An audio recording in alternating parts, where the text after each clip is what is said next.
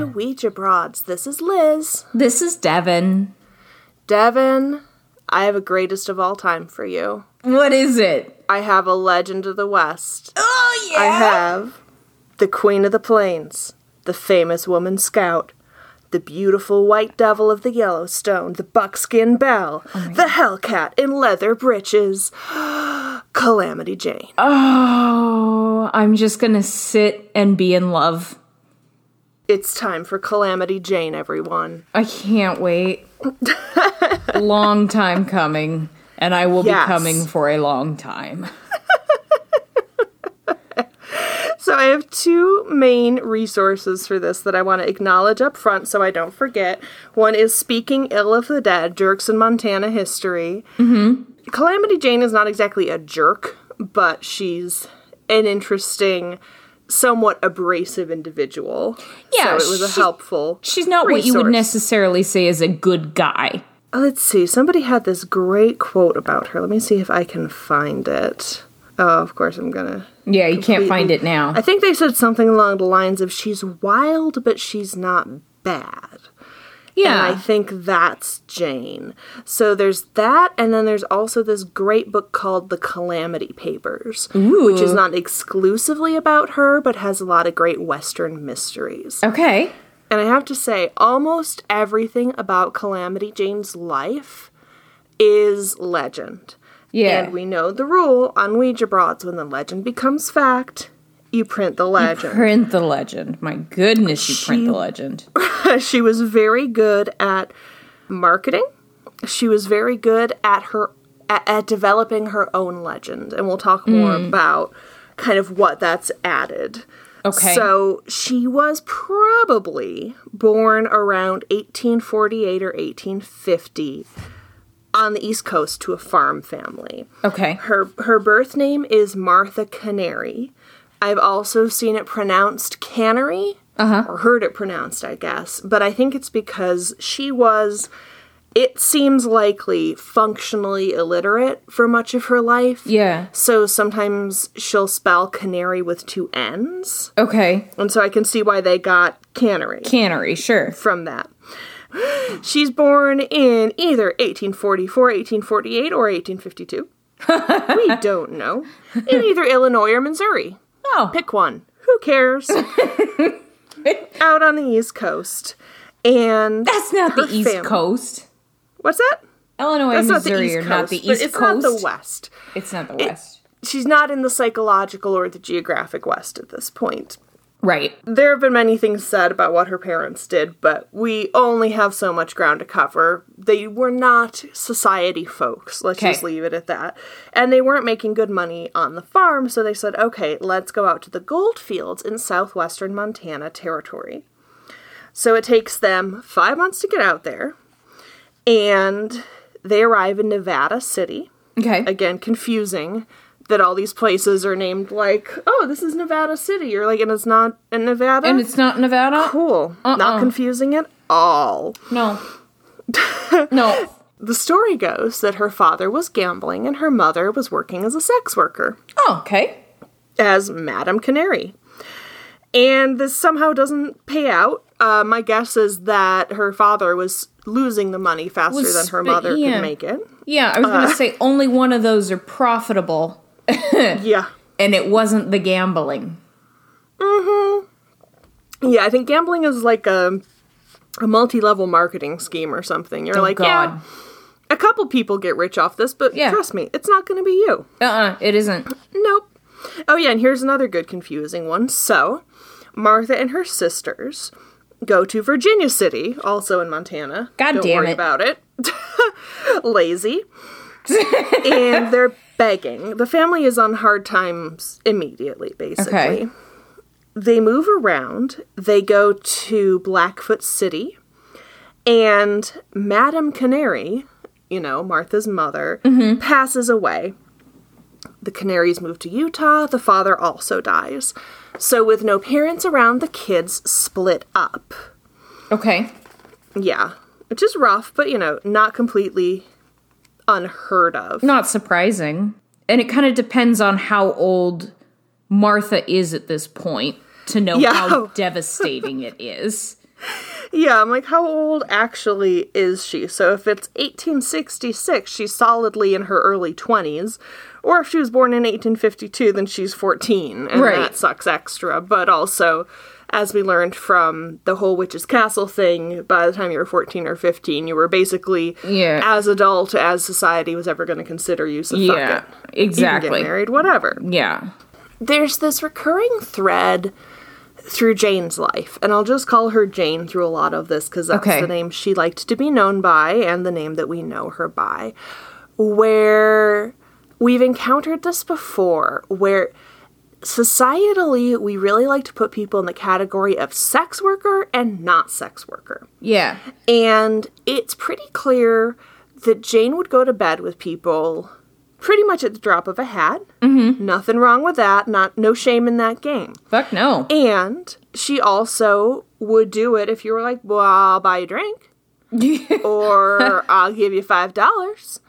And so I feel like the distinction is pretty meaningless between, except for, I don't know, tax purposes. I guess. For someone who will occasionally sleep with people for money and somebody who does it full time. Right. I don't really know, but apparently that's because that's a meaningful category in how we observe and report women's sexuality.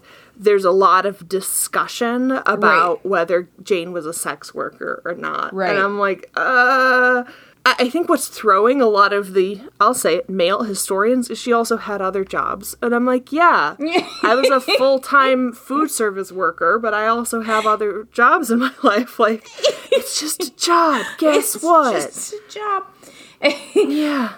And it doesn't really matter if she was getting sex with a little bit of extra money or if someone was giving her money and she was also having the fun of sex. Yeah. Because to me, it sounds like you were getting laid and you were also getting drinks. Getting laid and getting paid. What's not to like? What's not to like? So after her family splits up, because her parents have passed away, there's a period in her life that's of differing levels of romance depending on how she spins it later. Okay. She consistently has a reputation as a camp follower. Yeah. So somebody who will find an area where there are people who would like a sex worker to be there, and then she will be there. She is the food truck of sex, I guess. She goes where there are hungry people.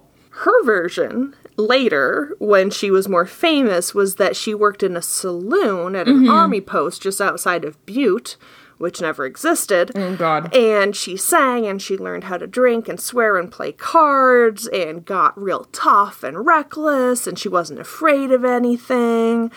And either way, this is really the turning point at which Jane went from, okay, we're broke and this sucks and we're moving around a lot, to I'm gonna hold my own against anybody anywhere. Nice. In the Wild West.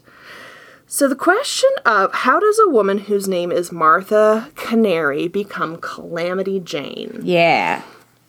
The Jane is probably, or at least this is the explanation that makes the most sense to me. You know how we call guys who buy sex Johns? Yeah. We used to call women who sold sex Janes. Oh. Apparently we only carried one of those forward. I don't know why. But it's also kind of like a default name, right? Like a Jane Doe or something like that. Or Jane Q. Public. Right. So there may have been that going into it. It's not really clear. Calamity Jane, in later years, wrote an about 6-page autobiography, which was mostly ghostwritten and almost entirely bullshit. Wait, and it was how many pages? About 6. I heard that right. Wow. Yep. She charged $0.25 for it. It's pretty bold for late 1800s. Yep. In her version, she rescued Lieutenant James Teddy Egan from imminent death at the hands of a band of Lakota Sioux. Mm-hmm. And he dubbed her Calamity Jane. And he said, no, she's a damned chippy. And I kicked her out of the army post I was working on when I found her living in the enlisted men's barracks.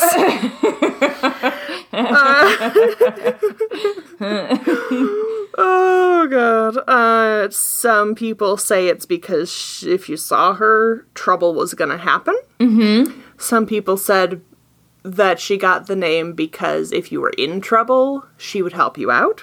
Okay. And also, in the 19th century, calamity was slang for sexually transmitted infections. Oh! So, a Calamity Jane is like a clappy hooker. A clappy hooker. Wow! Calamity Jane rings so much nicer. Yes, it does. Yes, it does. And so I like the idea that it's a testament to her notoriety. Yeah. And her intensity and her fearlessness. Yeah. It's a multi-purpose name. That's great. It works on many levels.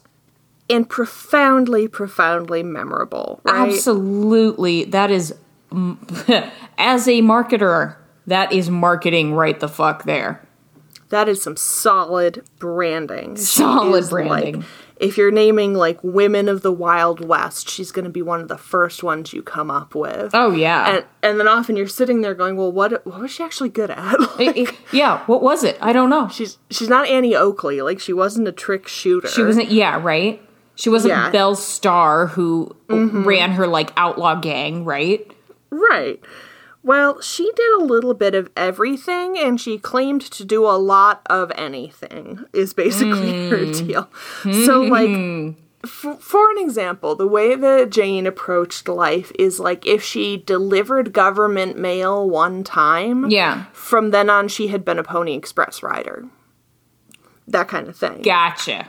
You know, like, if somebody says, oh, I'm pursuing my PhD when they're working on their bachelor's, you're like... I mean, technically. I am also pursuing my PhD. I got the master's, Liz. I got pretty close. You can't prove I'm not going to maybe do that. Yeah, exactly.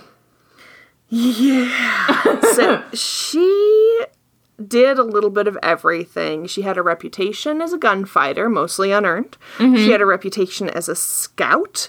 She was a frontier heroine. Okay. She was... in the dime novels, and the fact that the dime novels about the characters of the West were popular while these folks were still alive is so wild to me. Mm-hmm. But she's in this series, which I assume this name made more sense back then. There was apparently a series of novels about a character called Deadwood Dick. Deadwood Dick. Deadwood Dick. Deadwood. That's really unfortunate. Sorry. Just call him Floppy Joe and be done with it. Yeah, Deadwood Dick is what you get when Jane gives you a calamity, I guess. Exactly. Yep. Yep. You better prune that branch, son, because it's... Yeah. Oh, dear. Oh, dear. That's some deadwood. That's some deadwood. No. So, Calamity Jane, some of the other things she said that she did, she said she rode with General George Armstrong Custer. This is demonstrably false, because she would say things like, I rode with Custer against the Apaches. And then people would say, did you know Custer never rode against the Apaches? Yeah. That doesn't matter. No, it doesn't matter. I meant something else. I was doing something else. Like, you know, like that, and that man was Albert Einstein, or like how Forrest Gump is in like everything. That's what Jane would do. She would just write herself into every story. Gotcha. But there's some things that are pretty consistent from people who knew her that are also part of her legend that makes sense. Okay. So one of them was she was tough as nails, and she was very hard drinking. She was very good at driving mules and oxen. And this blew my mind. When they were, like, driving mule trains and wagons and stuff, they were using a 30-foot whip. No way. How strong would you have to be to do that? Oh, my God. Yeah, so she was very good at doing many things, just like Stagecoach Mary, that we would have considered men's jobs. Mm-hmm. You know, she could put the tack on a horse, and she could drive a cart. She was strong. She was little. Okay. She was a little petite woman. She was stocky, I would say. Okay. I've never looked at a picture of her and gone, oh, she's so beautiful. And it's really more about, she looks kind of uncomfortable in front of the camera. Huh. That it's more that than anything else to me. But she wore men's clothes all the time, or depending on how you see it, she wore her clothes, which happened to be pants and shirts. Right. Rather than a dress. Right. Yeah, she's definitely not the Doris Day version of Calamity Jane. No, or the Angelica Houston version, or Yvonne DiCarlo. She's a very popular Hollywood figure. Yeah. She's kind of little. She, to me, looks uncomfortable on film. Mm-hmm. It's a hard life, you know? She drank hard and was out in the sun a lot, and I mean, it doesn't make her unattractive, because that's who she was and the life she was living. But for people of the day, where they had a very specific idea of here's what a woman is and does, and here's what a woman is not, she was not ladylike to them. She was not feminine. No. She wore pants and she wore coats. And the more I think about, like, her and Nellie and Mary, I like, at a certain point, even if you wanted to wear dresses, could you find them? How they wouldn't, you'd have to make them yourself. This is not an off-the-rack body type you have in a day full of corsets and stays and 5'2"ness. Out in, like, Deadwood. Oh, yeah. You know, it's like, okay, so you've got all of the, like, upstairs saloon girls who came out with one dress. Yeah.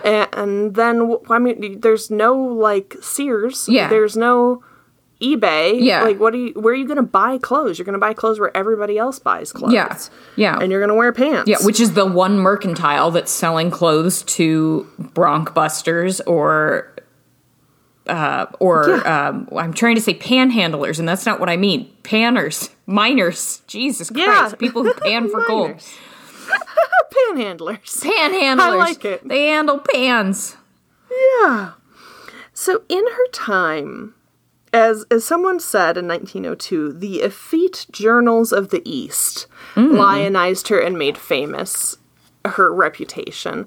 And I guess the experience of really being with Jane was not so romantic. So obviously she gets romanticized to hell and gone, that she's beautiful and feminine and graceful. And it's like, no, she has the body type of somebody who can throw down a mule and strap it into its bridle. Like, she's sturdy and she can drink you under the table. That's her deal. Yeah.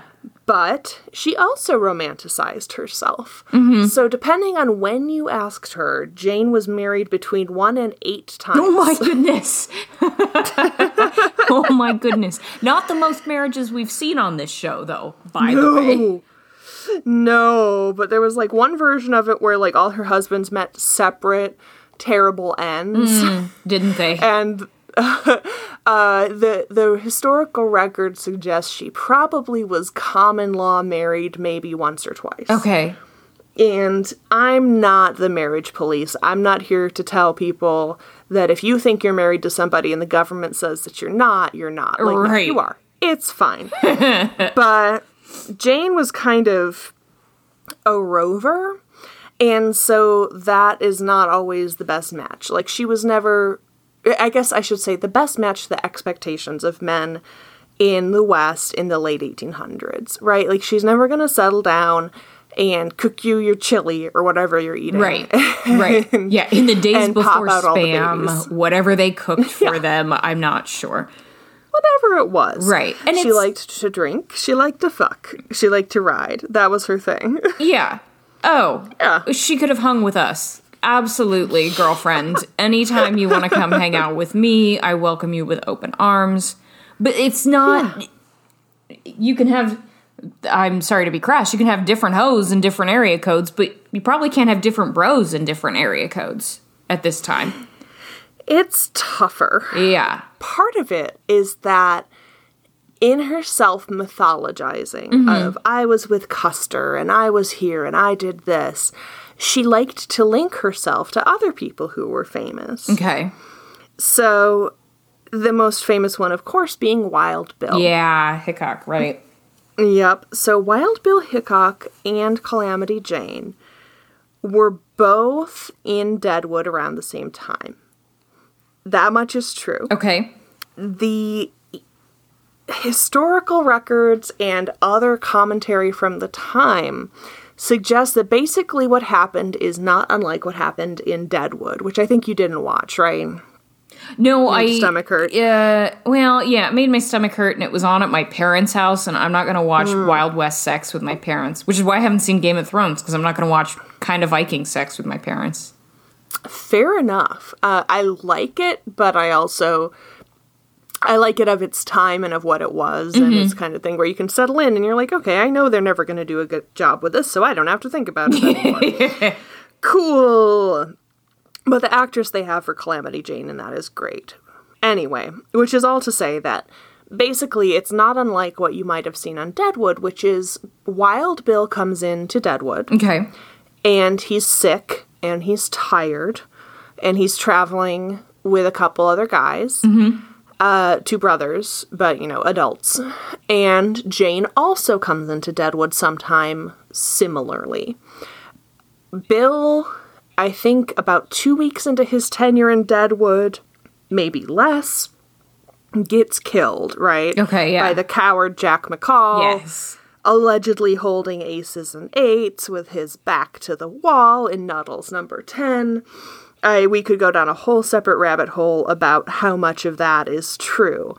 But that's the legend, is that somebody got the drop on Bill Hickok and shot him to death while he was playing poker. Yes. So very, very classic stuff. And he had the classic gunslinger reputation, right? Yeah. Like he would do the sort of walk down the middle of the street thing, but then also had more rough shootouts, and then cleverly, if you're going to become famous 150 years later, traveled with Buffalo Bill Cody's stage troupe. Yes. That's a really good way to make sure everybody goes, aha, yes, of the Wild West, I've seen him, and he's famous because I've seen him, and I'm excited that I saw him because he's famous. Oh, yes. He didn't do great, though. He was supposed to be in a play that was called The Scouts of the Plains, and he had lines that he could not memorize because they were like this. Fear not, fair maid. By heavens, you are safe at last with Wild Bill, who is ever ready to risk life and die, if need be, in the defense of weak and helpless womanhood.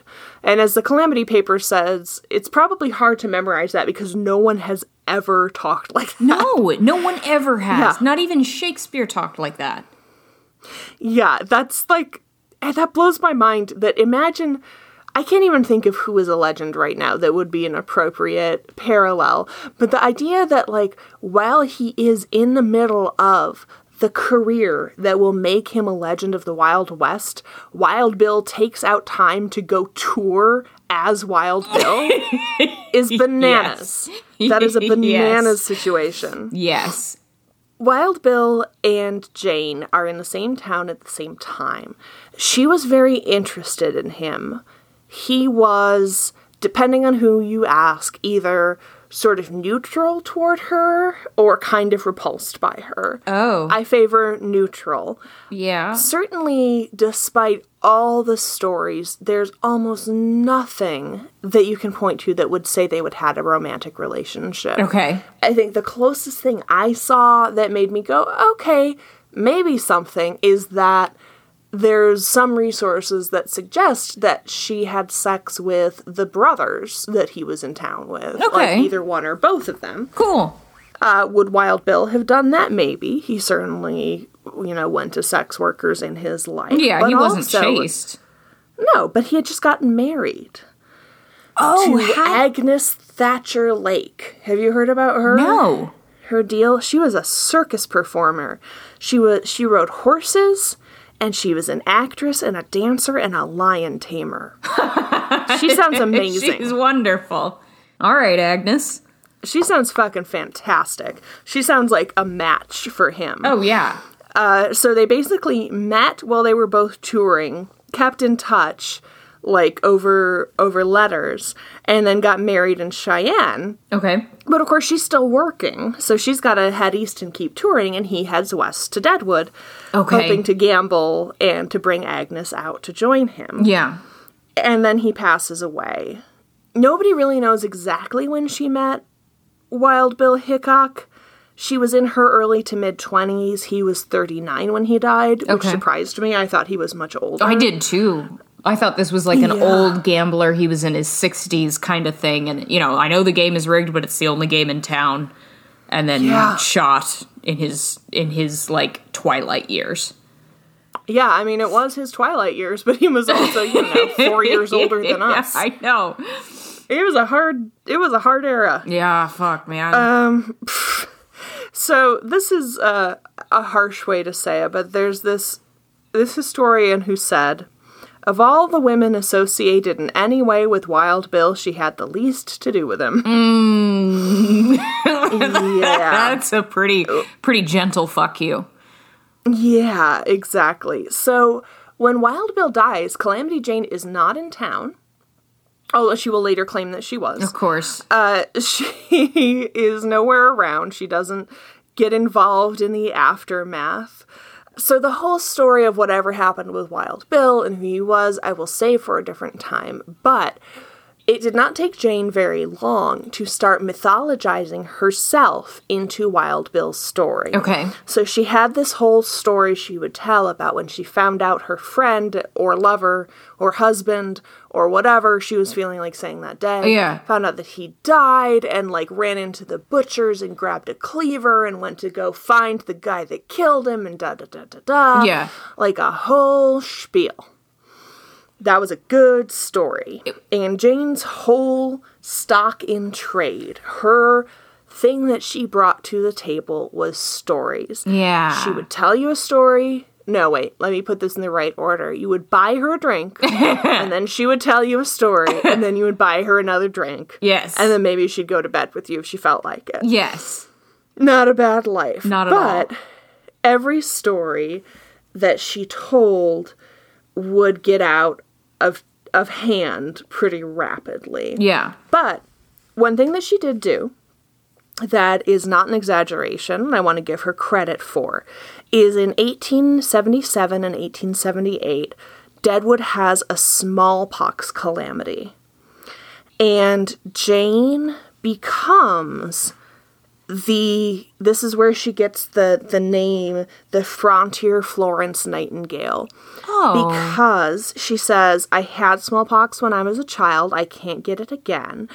I'm going to look after these folks. And she had a whole reputation of doing this. She looked after people when they had typhoid, cholera, diphtheria, whatever it was. If somebody got sick, she would drop everything and look after them. This was a really consistent thing with Jane.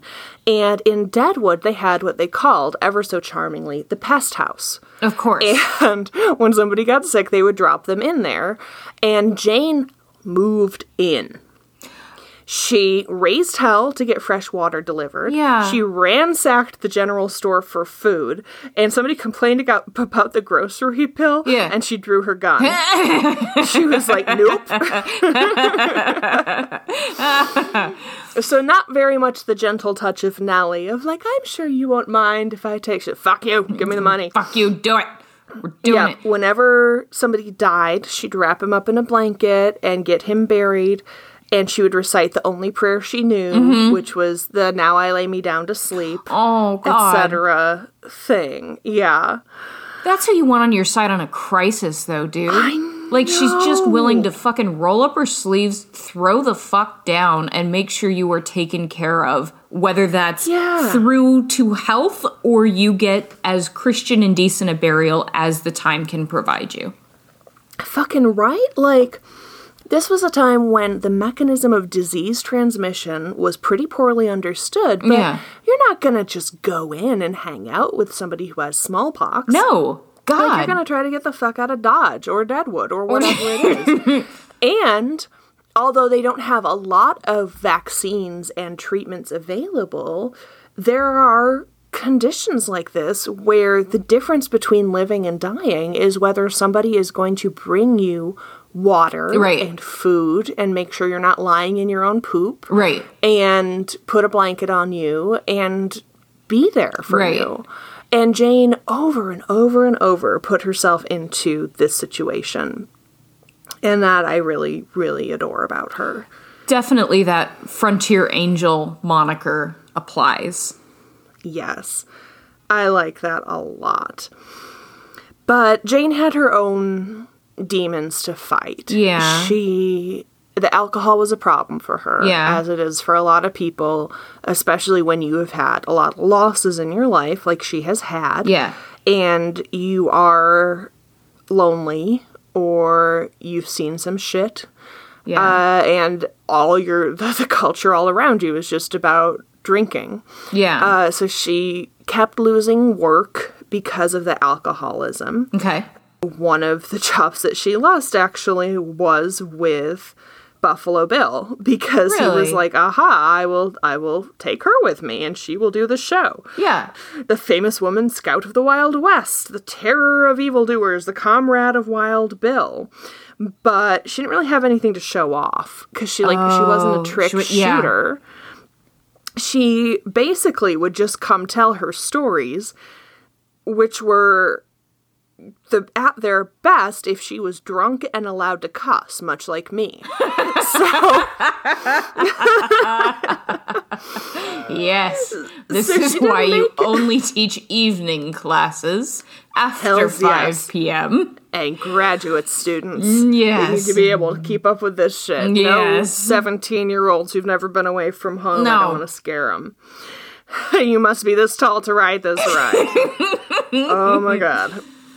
But it didn't go well, because, like, Annie Oakley, right, is this very, like, she's petite, she's blonde, she's sweet, she's feminine, she's ever so pure. Yeah. And Jane is, God bless her, kind of a train wreck. Totally. And so she can't hold down this job, she can't hold down other jobs, she shacks up with minors, she gets paid for doing whatever. Yeah. She lives a very intriguing life where she, according to her, gets married to a guy named maybe Clinton, maybe Charlie, Burke, something. She decides to get married real quick and says name? That, oh, who cares? You know, that guy. Yeah, that him. one guy. You know. So, according to her, they moved in together, they had a daughter, they got married and then they had a daughter, and they had a hotel in Boulder, and this is basically what the Calamity Papers calls either a sad fantasy or a dressed-up dream of respectability. Oh. There's no record that she ever got married to this guy. There's no record that a kid existed. Oh. You can find her other places during this time when she says she's running a hotel with her husband. Yeah. She's, for instance, in Rapid City, Dakota Territory, drunk and riding a bull through downtown. That's which the is story great. I would tell. Honestly, I know. Instead of this Seymour somewhere that's green kind of bullshit musical interlude. Right. Girl. Talk about the riding the bull. Say that you're naked. Like, we'll dress it up in that direction. Yeah, what the hell was happening there? Oh, fuck, that's sad. Isn't it? She's like, yeah, and then I was a great housewife, and I had this daughter. Yeah, baby. What probably happened is that Burke had a daughter from a previous marriage. Okay. And when he bailed, Jane ended up with her. All right. Because she does show up in Deadwood in 1895 with a little girl. Yeah, okay. So, like, she came from somewhere. I don't know. Yeah, she got this kid off the side of the road or picked it from a tree or something. Ran over her parents with a bull and then grabbed her. I don't know. Looped her with one of those 30-foot whips and just, yo-yoed her back to her. Just fucking yoinked her. Yoink. Yeah, I don't even know. But according to one source, the townspeople of Deadwood actually raised money to send the kid off to a convent to get educated. Okay. Well, I mean, on the one hand, 19th century convents. On the other hand, Jane's probably gonna fucking get drunk and sit on her. Yeah, so, like, we should probably put her someplace more secure. Your kid hold mommy's whip. Yeah, exactly. God bless her. But Jane would have been, like, somewhere in Montana 3 months later going, oh, fuck. She's not a regular mom. She's a cool mom. Oh Oh. So put a pin in this kid. Like, remember this. Don't put a pin in a kid. Don't put a pin in a kid, buddy. But remember that she shows up with a daughter at this point, because there's a mystery part of this that we'll come back to. All right. So there's all kinds of dime novels going around. There's Calamity Jane, Queen of the Plains, The Beautiful White Devil of the Yellowstone, and my personal favorite, The Heroine of Whoop Up. What is that? Whoop Up. I don't know what whoop up is, but she's the heroine of it. It's not a beat down. It's not a whoop ass. It's a whoop up. It's a whoop up. It almost sounds like a whip round or something. Or, you're like, oh yeah, we whooped up a great potluck for whoop up. St. Patrick's Day. I don't even know. I don't even know. It sounds like a drug a Wookiee takes. Yeah. Or like a whippet, maybe? Yeah. I have no idea. But her legend is like even getting beyond what she herself is comfortable with. Okay. And there's this whole dynamic that I can't even imagine what it was like, but like tenderfoots would come out and they would want to meet these people. Yeah. Because they were so excited, and they would come out and buy a drink. Yeah. And they would be like, sure, you can buy me a drink and I'll tell you a story. But as time goes on, people are coming out going, ooh, I want to meet Calamity Jane. She killed Crazy Horse. I want to meet Calamity Jane. She's the only person that survived Little Bighorn. I want to meet Calamity Jane. She's got 40 scalps on her belt. Like, she's got lasers for eyes, and she's 10 feet tall. Calamity Jane shits gold and breathes cotton candy. She's got 3 tails and can read thoughts. Yeah. Fish can't read a book, though. Know. Oh, no. I don't fucking know. Your fame is its own beast, Miss Jane.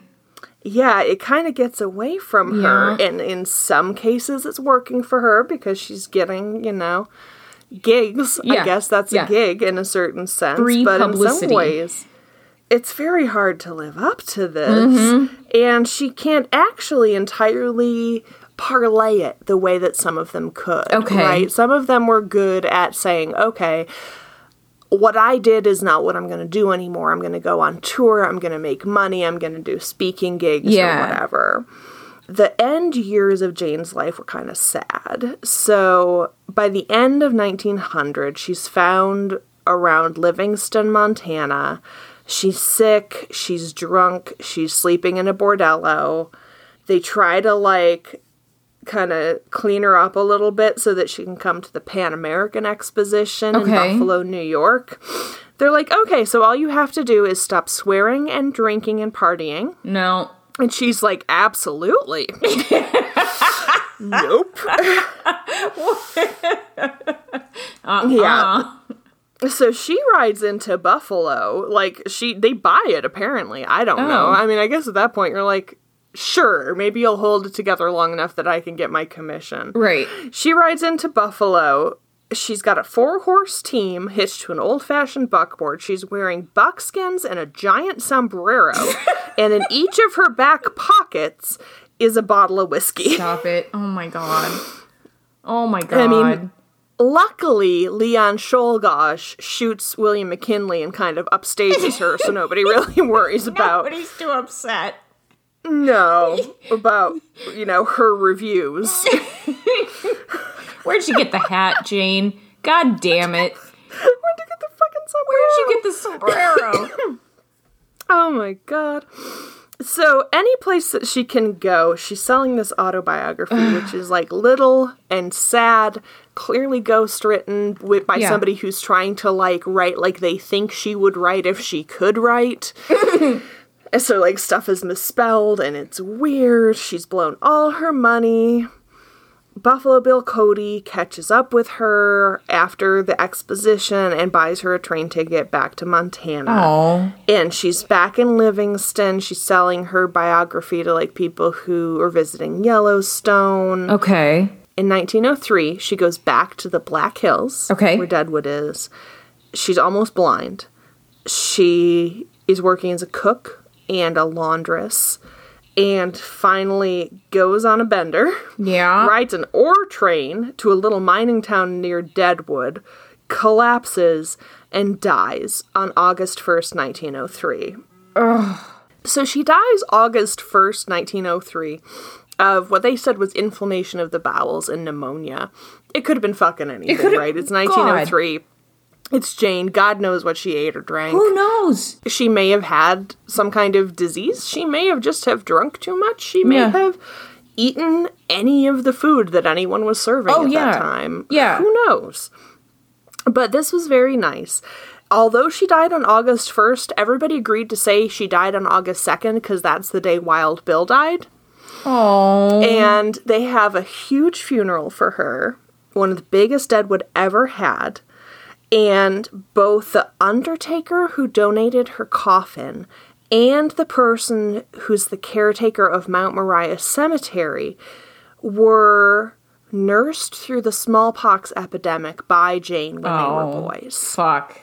That's cool. Isn't that super sweet? So they bury her next to Wild Bill. Okay. And I've been there, and it is cool. And I love that even though she probably just knew him for a couple weeks, she wrote her story so well. She promoted herself so well. Yeah. That she's buried next to him for all time. Their names are linked for all time, even though he probably, he didn't know he was in the last weeks of his life. Yeah. He was like, and here's this lady. Yeah. Okay, she looks like she's got a lot going on. I'm just going to get back to drinking myself to death. Yeah. And I'm carry busy. On. Yeah, I'm busy. They actually took a line that I found is attributed to her in my research and gave it to him in Deadwood, which is, "Can't you let me go to hell my own way?" Oh my God, and that's a good line. I think it characterizes both of them. Yeah.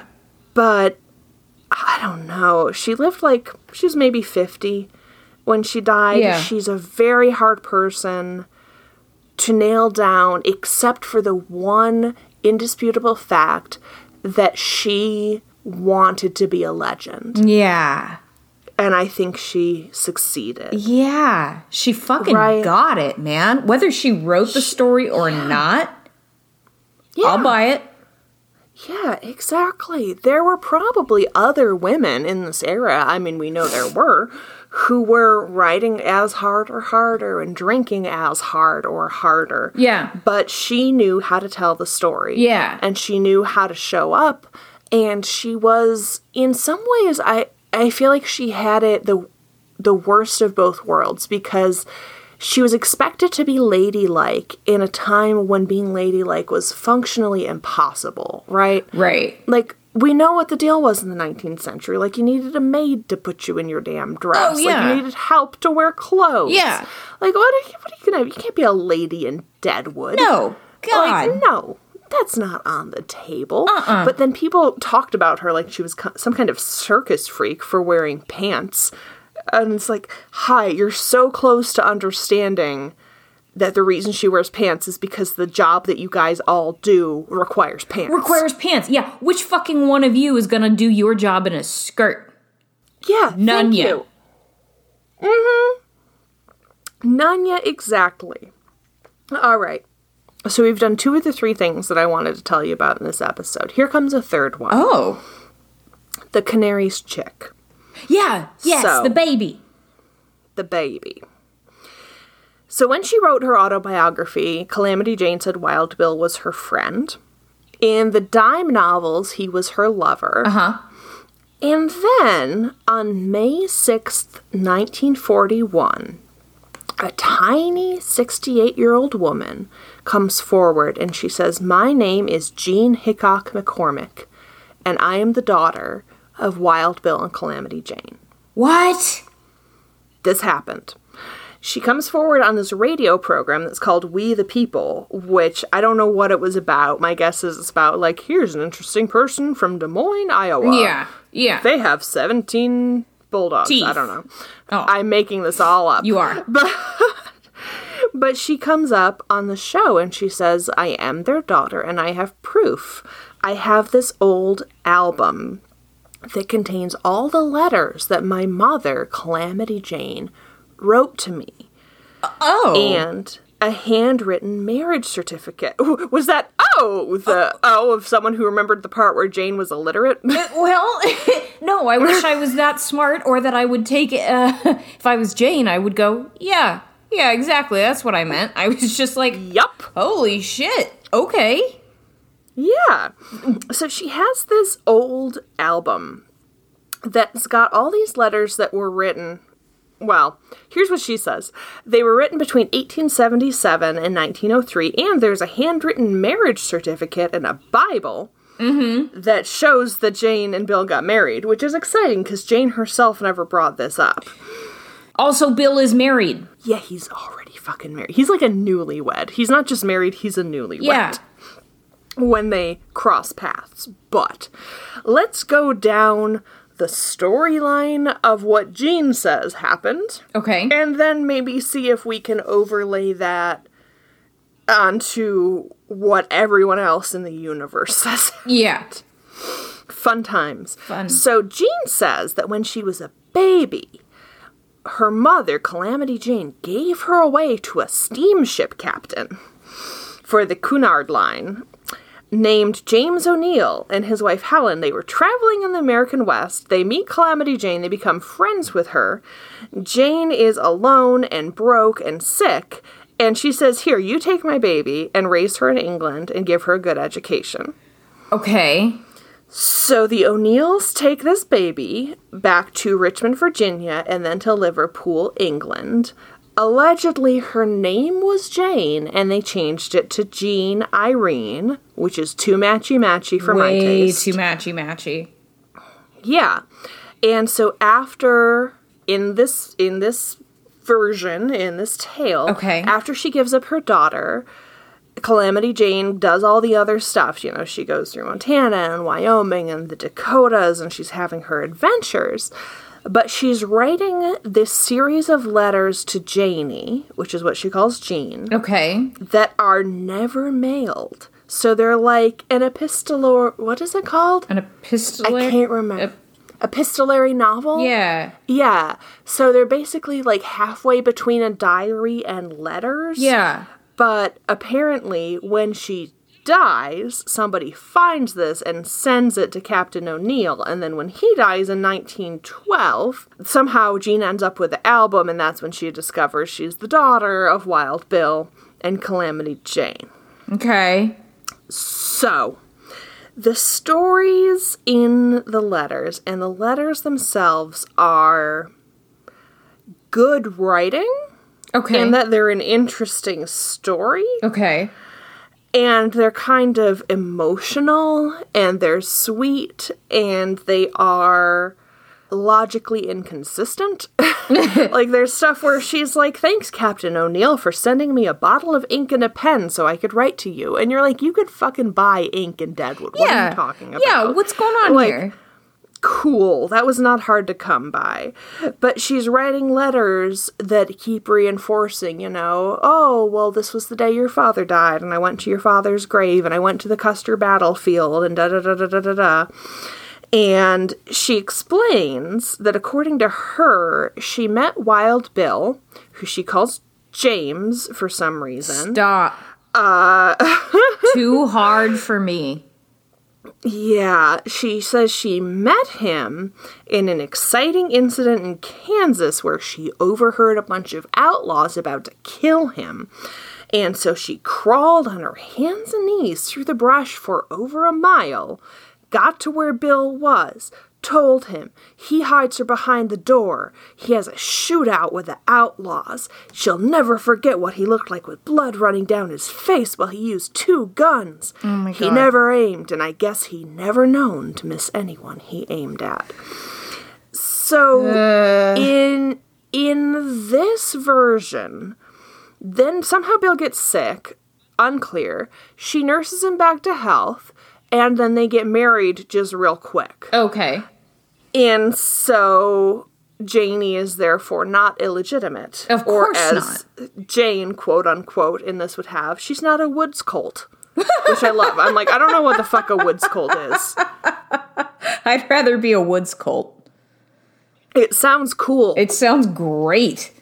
It sounds kind of leggy and like Coachella style. Yeah, super Harry Potter meets hippie chick meets... Yeah. I don't know, that's exactly what I would have wanted when I was 12 years old for someone else to tell me I resembled. That would have been... A woods cult? Yeah, that would have been a compliment. Fuck yeah. I wanted to be Misty of Chincoteague. Did you ever read those books? Nope. There are various books about famous horses. Nope. Because, I was going to develop a deep and meaningful relationship with a horse. Yeah. I read... That was my plan. Yeah, I read similar. It was, and it was always the horse was named Wildfire. Yeah, nice. Yeah. So, in order to make everything line up... Yeah. The story says that Jane divorced Bill so that he could marry Agnes. And, That's awful big of her. Yeah, she's just that nice. Yeah, she divorced him so he could marry her. Why? Was the world going to end if he didn't get to marry Agnes? I was trying to make amends for the jealous times and my spells of meanness. No. That's not a reason. A man can love two women at one time. He loved her and he still loved me. Like, okay, concur, but like, you're a little ahead of the curve for some kind of enlightened polyamory situation. Yeah. Fictional Calamity Jane. Yeah. Yeah. Oh, so you're not buying this, is what you're telling me. I'm not buying a ton of this. Okay. And this is, so did I like blank out this is not at all the little girl that Calamity Jane came to Deadwood with that went to the convent, right? Nope. This is a totally different adult woman who is appearing and saying, I am her daughter. Yeah. So I guess the linking between those two is there is between 0 and 4 kids that can be attributed to Calamity Jane. What? And... because of how Jane ran her life, it's very unclear. Like, I think, given that she liked to get down, it would have been surprising if she never got pregnant, sure. Right? They did not have a very robust birth control system at the time. Sure, but given that she was on bulls and drinking, it would have been surprising if she had remained pregnant. Yeah, I imagine any zygote day one was like, oh, I'm out. Was totally reincarnate me. Done. Mm-hmm. Nope, do over. Whoops, wrong floor. Yeah, sorry. Hit the button, go back. So, according to this album, she gets to meet her daughter, Jean, twice without Jean realizing that she's meeting her biological mother. Okay. She starts to say things in the very last letter, like, forgive me, Janie, if they fail to bury me beside your father, you will see that it is done, should you ever get this. And then, in an exciting additional component, on June 3rd, 1903, abruptly, this journal or album or whatever you want to call it says, I've lied about my past life. I'm actually sisters with Belle Starr. No, you are not. This is too many. Lombard Street has the exact number of twists and turns you can have, and this is too many. This is too many. Yep. Hate it. This is too far. Also, I raised Belle Starr's daughter and passed her off as my own child. I'm like, where'd that kid go? Who are you talking to? What's happening? And also, Belle Starr married William Hickok, who was a cousin of Wild Bill's. Okay, sure. I'm mad. You're mad at how lazy this forgery is, and I am too. So there's also in the album, which is like a mix of letters that are attached to the album and like random pages that are just kind of stuck in there. Okay. Like when you borrow notes from somebody else in high school and stick them in your thing. Yeah. They have this marriage certificate, which is signed by 2 reverends, so it's definitely extremely legit. Where when you look at it, from a historical perspective, these guys were not there. Okay. They were not anywhere near where she claims she was. Okay. And among other things, one of the guys who apparently signed this marriage certificate is the same pastor who married Bill to Agnes. And isn't that mighty big of him? That's real big of him. That was super nice. So kind. Wow, he overlooked everything he felt about divorce and polygamy. Yeah. And all that stuff that he would have felt as a Christian preacher back in the day. Yeah, no, he was like, oh, I understand. You know, Jane left you to make up for the times she was mean. So let's just marry you to this lion tamer lady. Yeah. Cool. No further questions, Bill. Carry on. Yeah, keep doing what you're doing, baby. Yep. Live your truth, sir. So, part of what I love about historians is they are data-oriented like me. Yeah. I'm a data-oriented person. I love it when somebody can say, here's what I know, here's how I know it, here's when I learned it, and here's what I've concluded. And the historians went through and they said, okay, basically we have this faux diary that is entirely based of exactly what was published about Calamity Jane during the time that somebody would have been filling this in right before they decided to go on the radio. Okay. So it's not like, if you remember other contested diaries, it's not like the Bandit Invincible, where somebody goes through and says, holy shit, like he mentions this bar that no one else has ever mentioned, but if I go really deep in the historical record, it did exist. Oh, yeah, okay. The only shit that's in this album is stuff that you could find that was already published about Jane. Okay. Mm-hmm. Wow. Awkward. Yeah. So, Jean rides this wave for about 10 years. Okay. She gets her moment in the sun, she gets interviewed, she goes to rodeo, she goes to Deadwood and puts flowers on the graves of her alleged parents. She even goes to a Hickok family reunion. Touching. So sweet. She dies of heart failure in Billings, Montana on February 21st, 1951. Yeah. Age 77 according to her birth certificate, or her birth date that she claimed. Her heart couldn't bear the weight of those lies. I like your version. The only question I think that remains about what's going on with this album of never sent letters is, did Jean do it, or did someone else do it and give it to Jean? Yeah. How culpable is Jean? Yeah. 'Cause, like, it gave her some celebrity, but it wasn't the hugest deal. Okay. You know, like, she got to go to, like, you know, Prairie Days. Yeah. And stuff like that. Yeah. Like, I mean, it's exciting, but it's not a great high reward to the risk that you're putting forward. Yeah. But on the other hand, why the hell would her actual parents have decided to fake up this whole thing and then leave it for her to find after they died? Yeah. That would be weird as hell. Yeah, I'm trying to figure out who has the most to gain from this, and it's Jean. Mm-hmm. Even if it's just like 10 cents, that's still 10 cents more than she had. Yeah, I think so. Weird. And the fact that, like, there's nothing in there that wasn't available if you researched it, and that Jean apparently sat on this information for, like, a long time. Yeah. A good several years, such as the several years that you would need to do the research to fake this thing. Yeah. So, girl, if you were gonna do this, like, go all out and pretend to be Anastasia Romanoff. Yeah. Lean the fuck in. Really do it. Yeah. So, I guess what she had going for her is nobody could prove that Jane never had a daughter. Yeah. Because Jane never stayed in one place long enough. Okay. But okay. I don't believe that Jean was Jane's daughter biologically. Yeah. However, the fact that she showed up and had a massive bullshit story and went out and partied on it means spiritually yeah. she is absolutely Jane's daughter. 100% hers. Yep. Not just her kid, but reincarnated.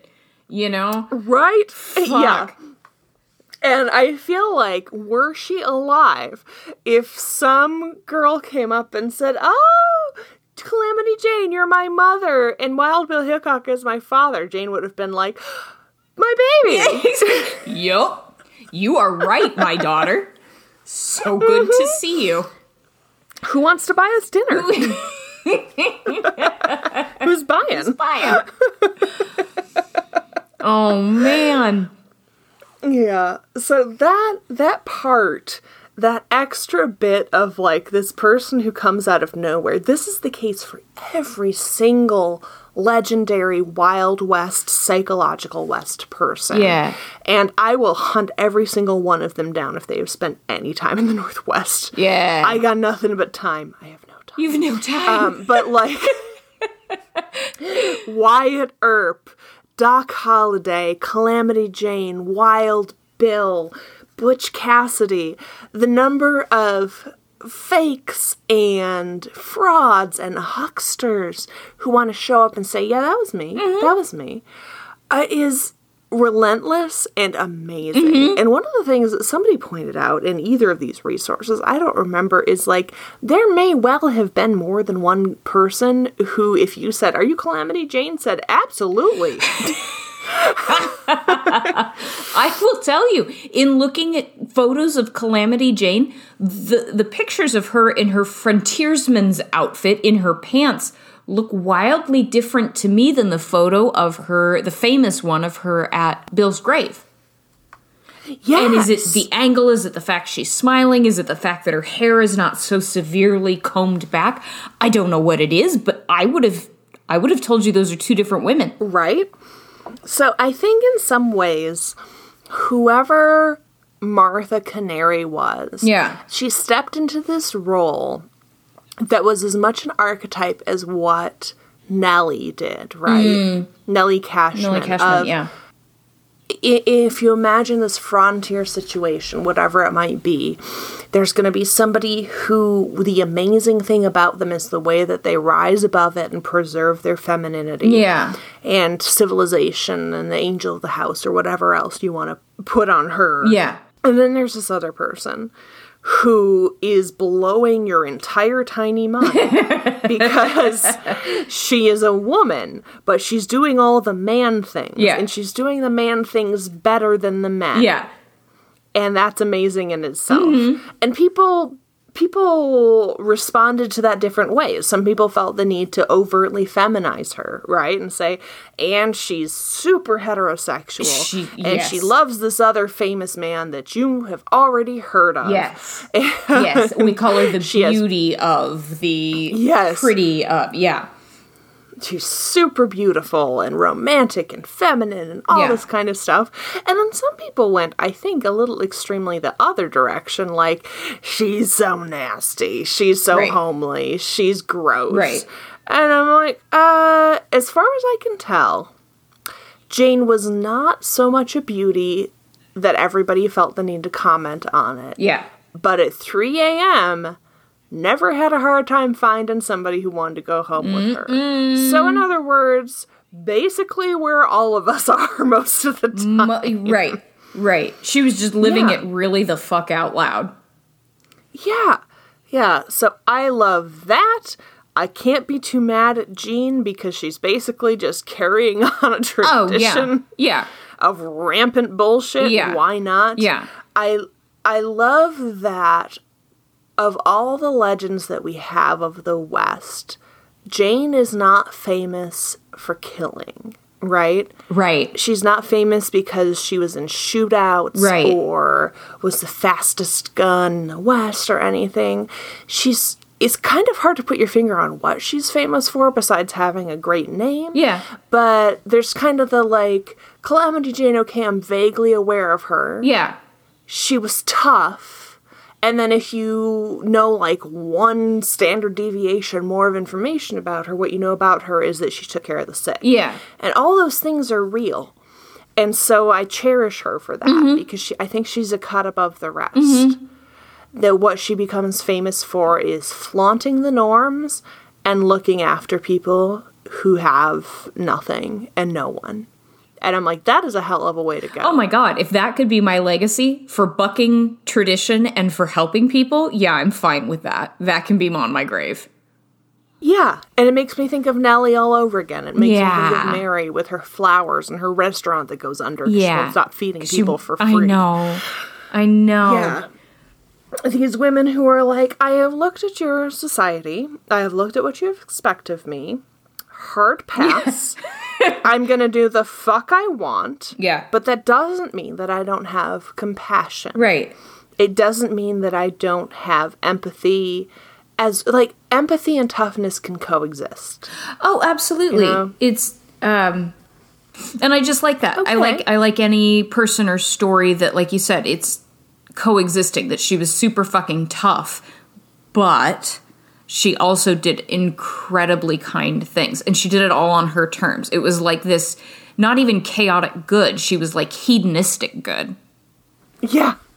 Yeah, she didn't stress out about, like, oh no, you're supposed to marry people before you have sex with them, and you're never supposed to accept money in exchange for sex. She was just like, oh, I'm gonna kind of do whatever I want. Yeah, I'm gonna... And I'm gonna extend that to, writing myself into other people's stories after they die. And on the one hand, from a historical perspective, that's a little bit frustrating. But on the other hand, she already knew she was a legend. And she already knew that Bill was a legend. Yeah. What the fuck are you gaining from being modest at that point? Yeah. You're like, actually, we didn't know each other that well. Nobody wants to hear that. Nobody wants to hear that. No. Nobody's buying you pinks for that. Like, come on now.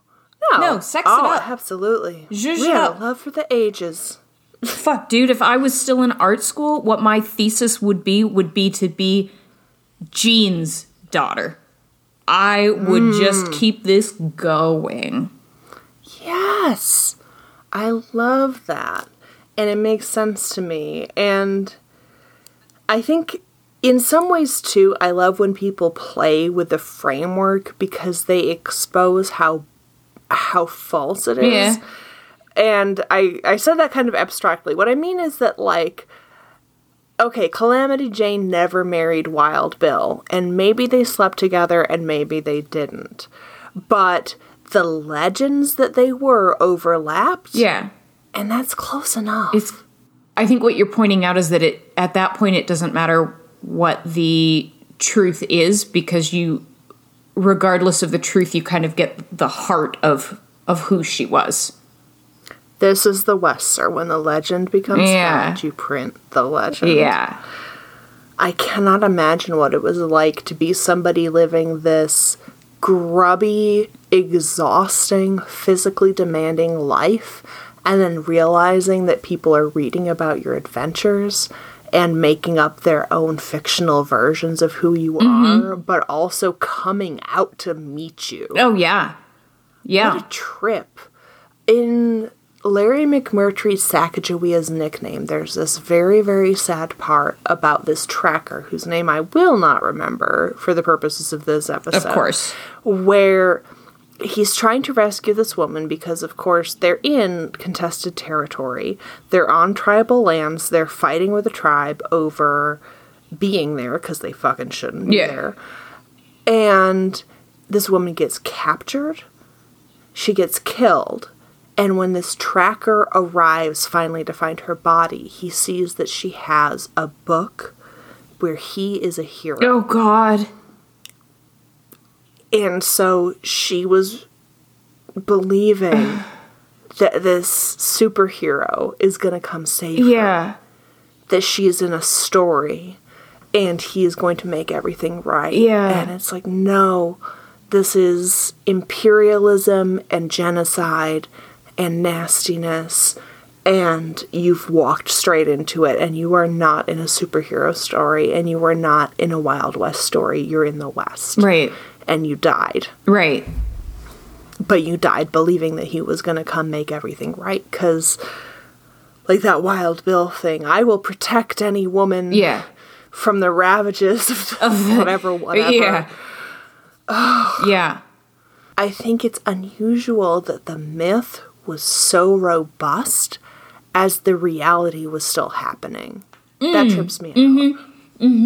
Yeah. Well, and you were talking about how people were not only hearing the legend that Calamity was saying, or the truth that Calamity was saying, whether it was real or false, what she was saying, and then it was getting this own mind and becoming its own beast, and then she'd be reading about things that she had supposed to have done. But then, for me, I can't remember reality half the time, so I certainly couldn't remember shit that I made up. So if I'm hearing stuff, for me, I'd be going, did I do that? I don't fucking know. I might as well go with it. I probably better go with it. Because if I don't pull on that thread, the whole fucking thing comes undone. That's a load-bearing bullshit right there. That's a load-bearing bullshit, my friend. We don't touch that one. No, and if you're broke and you want a drink and somebody's giving you positive attention... Yeah. She sounds like a person who lived very much in the present. Yeah. Right? And so the person that Calamity Jane was the sum total of what really happened plus what she said happened plus what other people thought happened. Yeah.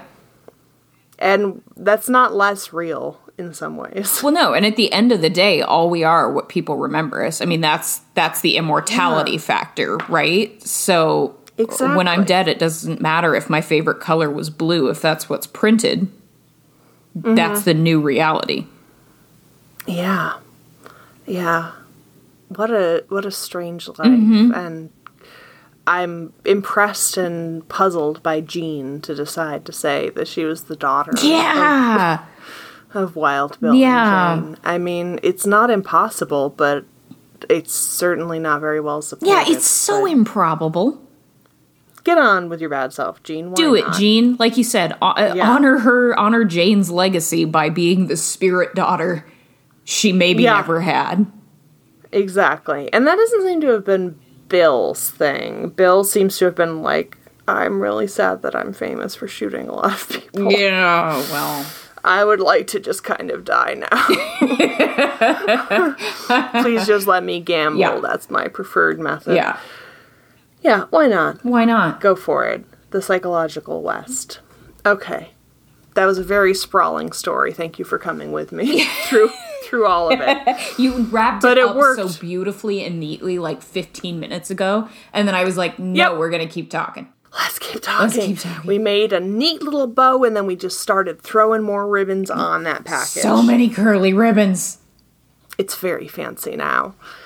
I did think it qualified, because she was a jerk of Montana. Yeah. She was in and out of Montana. She was in and out of all parts of the West, because she went wherever she felt like. Because, all right, Jane, do that. Girlfriend, if a brush with celebrity is enough for Jane to say that she was their BFF, then a brush with Montana is enough for us to say Jane was in our wheelhouse. Yeah, close enough for me. When she moved out west, she started in Montana, and when she died in Montana. Yeah. More or less. She started to die in Montana, and then she managed to limp back toward Deadwood. Whatever, Liz, we could have said that Jane was born in Spokane, and Jane would have been like, Yep. Sure. Yep. I'm like, hey, Jane, I'll put some quarters on your grave if you say you were born in Spokane. She'd be like, so She'd be like, not only was I born in Spokane, I loved it. I love all the stuff that's on their graves right now. I think I've talked before on the show about how disappointing I found Deadwood. Yeah. Because it's like Cripple Creek. It's just casino, casino, casino, casino. Yeah. And not even like playful saloon retro casino, but just like just fucking I don't like it. No, I don't like it. You're not the fun like campy version of yourself. You're not Vegas, you're not Disneyland, you're not playing into this, you're not Leavenworth. You're just sad. Yeah, but the cemetery is there, and both their graves have coins, notes, guitar picks, bullets, right. All the stuff. But the part where they're both legends means they should be next to each other. Yeah, absolutely. That's right. Yeah, that's what she wanted. And I don't think he would have begrudged her that. No, I would hope not. No. He didn't seem like a harsh guy. Yeah. I don't think that he loved Jane. I don't think that he felt strongly toward her. But I don't think that he would have held it against her that she made of their relationship was. Right. Yeah. So good for you, Jane. Good for you, Bill. Good for you, Jane. You guys know how to make a legendary West. Yes. And I approve. I approve. We salute you. We salute you. We love a story. So, if you want all our stories, you're going to go to OuijaBroads.com. We have our full episodes. We have our lost episodes, our guides, our fragrances. Of all things, someday I'll edit that fragrances episode. I'm trying. You're doing your best. It's hard to find time. Jane would approve of you. Yeah. I'm definitely about to get right on that. Who wants to buy me a drink? You edit better with a beer in your hand, don't you? There we go. I feel like what I mostly offer the world at this point is various Zodiac-based memes. Yep, it is. But I'm sure I do something else. Yeah.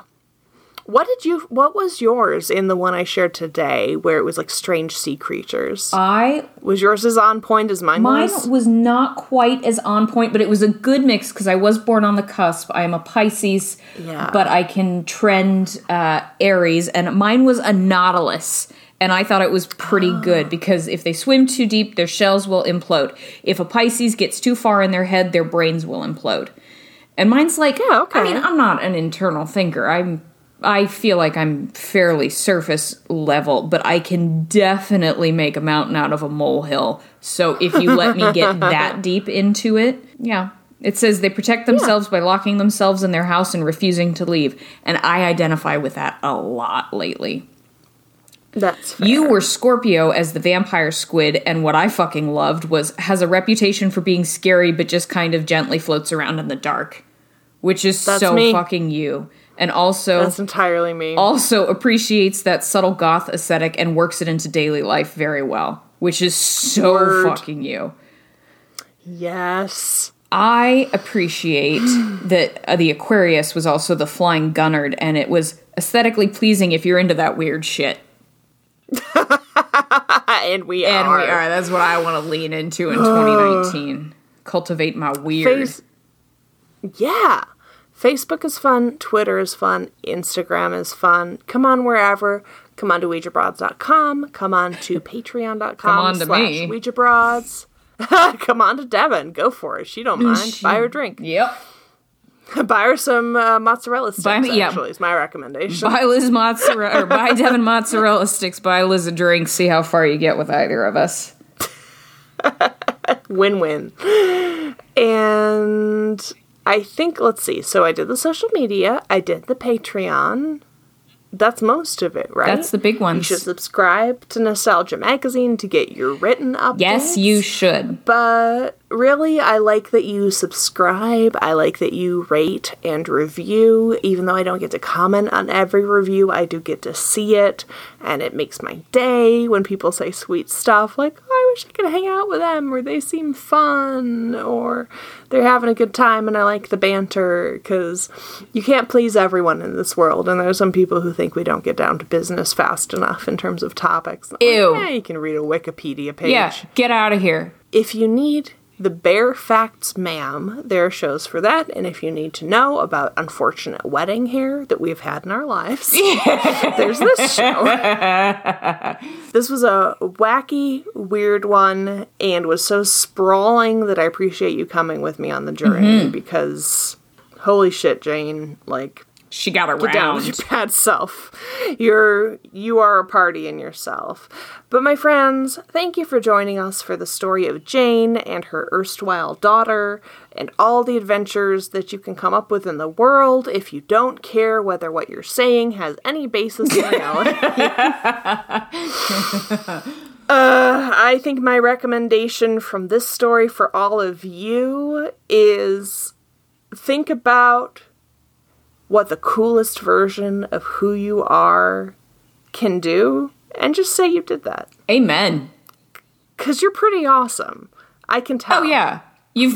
Sorry, you've put up with like 10 minutes of our bullshit outro. If you are still listening, I can tell you for free that you are awesome. Exactly. Because you know how to live weird. I bet you know how to die weird. And how to stay weird. Thank you for listening. Thank you for listening.